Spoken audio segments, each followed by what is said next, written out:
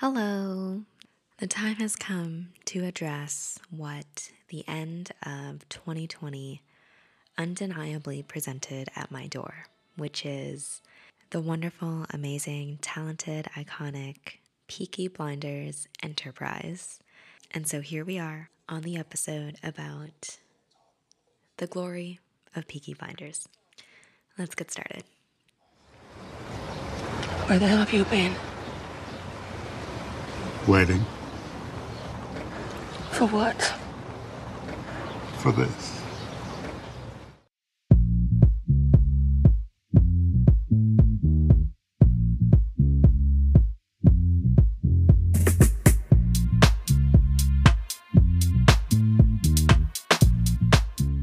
Welcome to Extra Ginger. The time has come. We're talking about Peaky Blinders. So hopefully you've seen the show, but if not, quick premise is it's about basically this gang family in Birmingham, England in the 1920s. And the show centers around this Shelby family where Tom is the head of the family. He's the second oldest brother, and the oldest brother is Arthur. Then they have their Aunt Polly, etc. And basically it's just like about how they build up their business and their empire, and they start gaining power and money and responsibility and everything that comes with that. And hands down, my favorite thing about the entire show is how each character has like their core foundation values that determines what kind of person they are and what drives them to action. Sidebar, in astrology, your Mars sign is like what I'm talking about now, what drives you to action, what makes you angry, and what you really stand for. And I love the way that each character in Peaky Blinders stands for something completely different, but it's crucial to how they act as a person. And each character has these certain characteristics that I think are so distinct but understandable and easily accessible, even if you're not in the same circumstances. For example, Tom is really about loyalty, especially to his family, and fair consequences and strategy. So he's a very calculating man, but it's also more of like someone needs to be held accountable for certain actions in which there are fatal or drastic consequences. And Tommy is really about, the people that need to be held accountable are going to pay because, what is part of the deal is part of the deal. And when it's not held up, then something needs to happen about it. And he really respects the rules of the world, I think, in a kind of secretly pure-hearted kind of way, right? Like you're a criminal, but you think that your child is off limits in a bargaining game. But he is very ambitious and driven and observant, which makes him, a good leader for the family company. But the flip side of every character is this attack on their core, in which Thomas's like first and arguably his only love was literally a traitor, and he still forgave her and welcomed her back into the family and married her, even though she broke his number one not up for compromise rule. And I remember just being so startled that he would break his code for someone who broke his code. You know what I mean? But it's just part of the story. And another example is Polly. She would do anything for her children. Well, I guess just for Michael, since he's the only one left. But it's that her weakness is her family. And when Michael was put in jail and Inspector Campbell was negotiating with her, she did the thing, sacrificed a part of her soul so that Michael could get out of jail. But when Michael got out, he didn't thank her and even was talking about how they laughed at her in prison. And I think it just parallels the way that each character has their own thing that's not up for compromise until it is in the most crucial of moments, right? Like Thomas is not forgiving. He doesn't easily put aside people's traitorous acts, especially since he is literally all about trust and loyalty. And yet, Grace, the one person who basically like ruined his life for like the time that she was there, especially with like Ada and Freddie, he was like, yeah, still in love with you, glad to raise a child together. We're gonna get married, even. Like, hello? And it's the same thing with Arthur, you know? And Arthur is probably top three favorite characters. He's such a simple man. He only wants, you know, I feel like he's so very easily influenced and he's not that bright, but he's has such good intentions. So he's a simple man with a very simple problem, which is that he is just kind of moody. Like, he gets angry very easily or depressed very easily and goes through these weird emotional periods. But then he found Linda, his wife, and I love this part is that we don't get to see how they met or how they got together. We just fast forward to the part where they're already married, and it just makes so much sense, right? Because like a woman like this coming along and even taking a slight interest in Arthur immediately provides him a simple solution to his very simple problem, right? Is that like you have this darkness inside you, you are looking to absolve it or brighten yourself up and, you know, be forgiven for your sins and what have you. And here is a religious woman who lives in strict adherence to the rules and is willing to pull you out of the darkness. And then his worst nightmare comes true as well, right? His savior and love of his life didn't just turn sour, she turned cruel and almost killed him. Like, there was a point where Linda was really meshed in with the family, and, you know, she started drinking and she was even taking calls in Birmingham, and then it just all went horrible, you know, and Arthur got so angry and went after that guy in the Mormon community or whatever.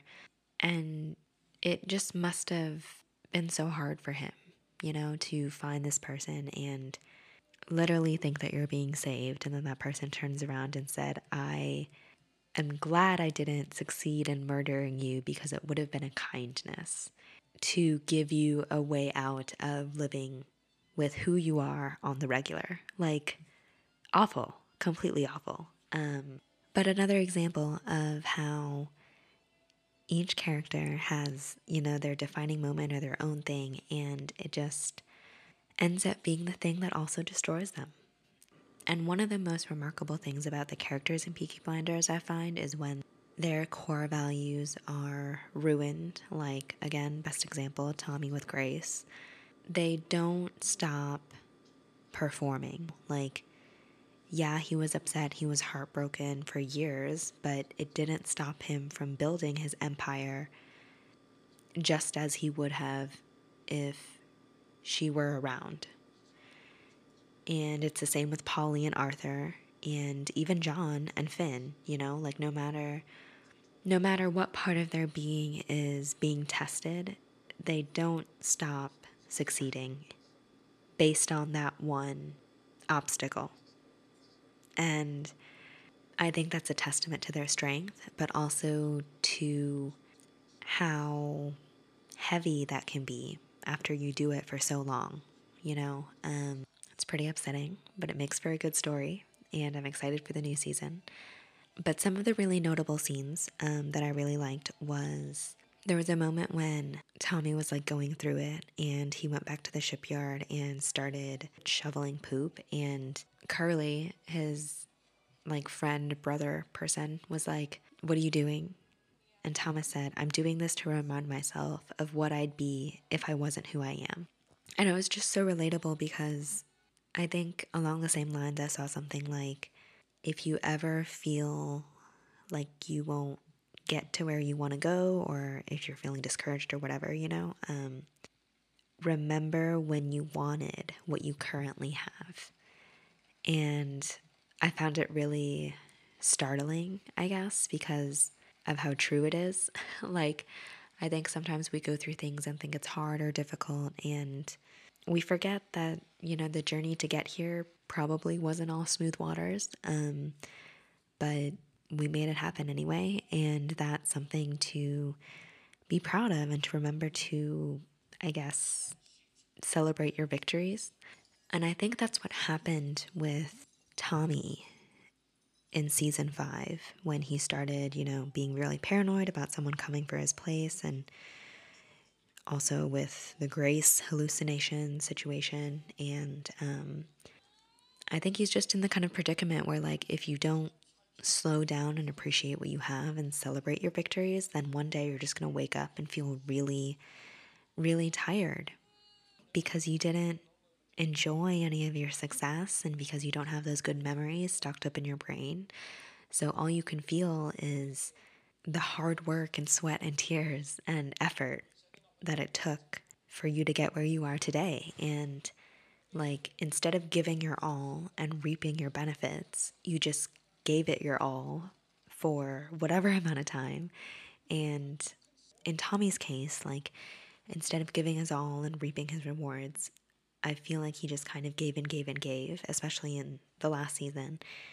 And it also speaks to how he's more tangled in things than I think he ever could have imagined. Like, he started out just with a racetrack, and now he's literally a member of the parliament, also an OBE.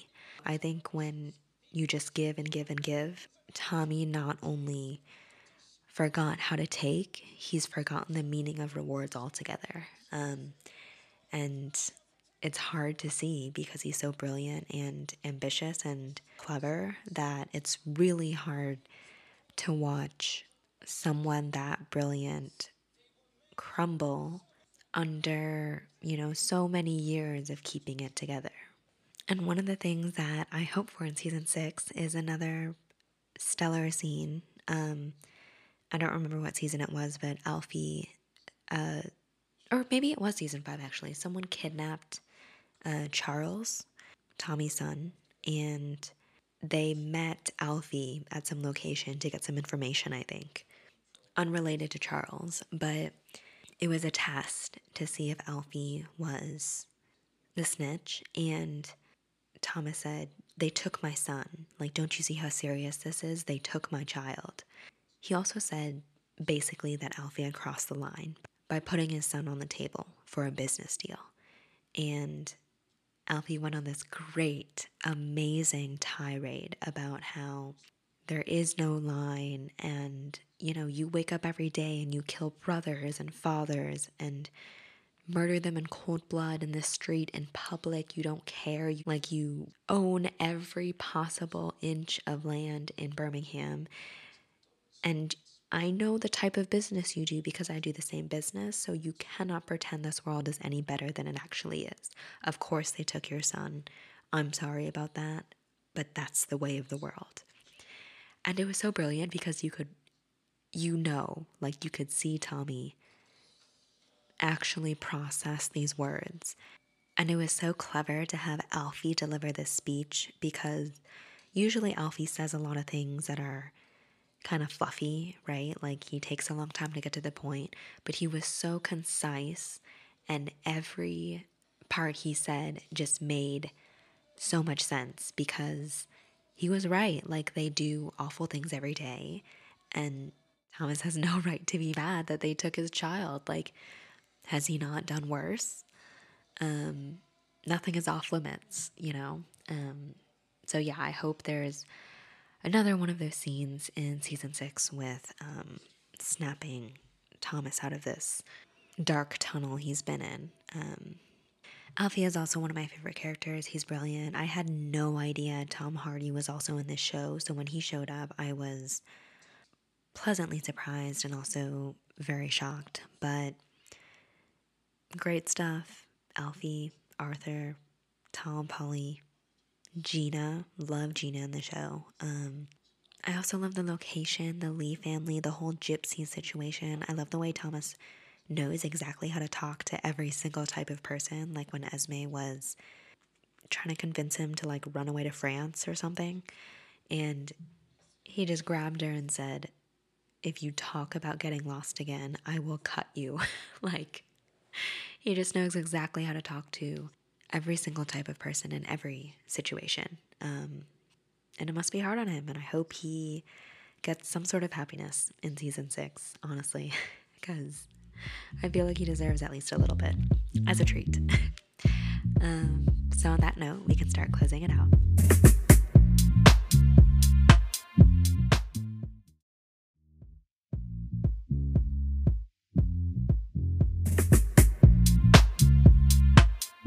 Welcome back to Closing Ceremonies of Extra Ginger, which is done in 2 phases. Phase 1 is Final Thoughts, where we deliver the takeaways from each episode in clean one-liners. For this one, I'd say to really hone and lean into your core values and what makes you the most distinct from other people, because I think it really helps ambition drive motivation when you have something to stand for. And when you genuinely believe in it, it's easier to build up that power and that momentum around, whatever your core foundation is. And don't be scared to change it, too, Like, what's that famous quote? Like, Oprah didn't start until she was 40 or something like that. You can have multiple interests. You're a changing person. It's okay. But definitely have something that you stand for. I guess along the same lines is don't be scared of any attacks on your values. Maybe it helps you reassess what you perceive as important versus what you actually need to prioritize. And yeah, great. So phase 2 of Closing Ceremonies is a palate cleanser. And this week's palate cleanser has just shower thoughts vibes. It's very random, but I needed to get it out there. And it's about the word clingy, or a clingy person. Because I think a clingy person just doesn't know how to give affection in a healthy way because, their anxious attachment style or whatever. But I don't think it's bad to want to spend all your time with a significant other. And I don't think it's bad either to actually spend all your time together. But I think what's annoying is not having the space to be your own person outside of the fact that you're a significant other. And I think the most relevant example is how people put all those labels in their bios, right? Like wife, mother, dog mom, teacher, aunt, and professional taco enthusiast, right? Whenever people do that, I think it's so cute because it shows so many different sides of a person, but also it creates this mosaic puzzle picture, of all these different elements that make up this one human. And while all those components apply to the same person, they're also distinct entities from each other. And if you think about all the things that you like and don't like and love and hate, then the idea adjacent to that is that other people are also just as diverse in their thoughts and feelings and interests, and their personality spectrum is just as varied, which means that you need to let your partner or friend or sibling or whoever, be their own person outside of who they are to you. And that's my hot take on the cure to being clingy. So as always, thank you so much for listening, and I'll see you soon.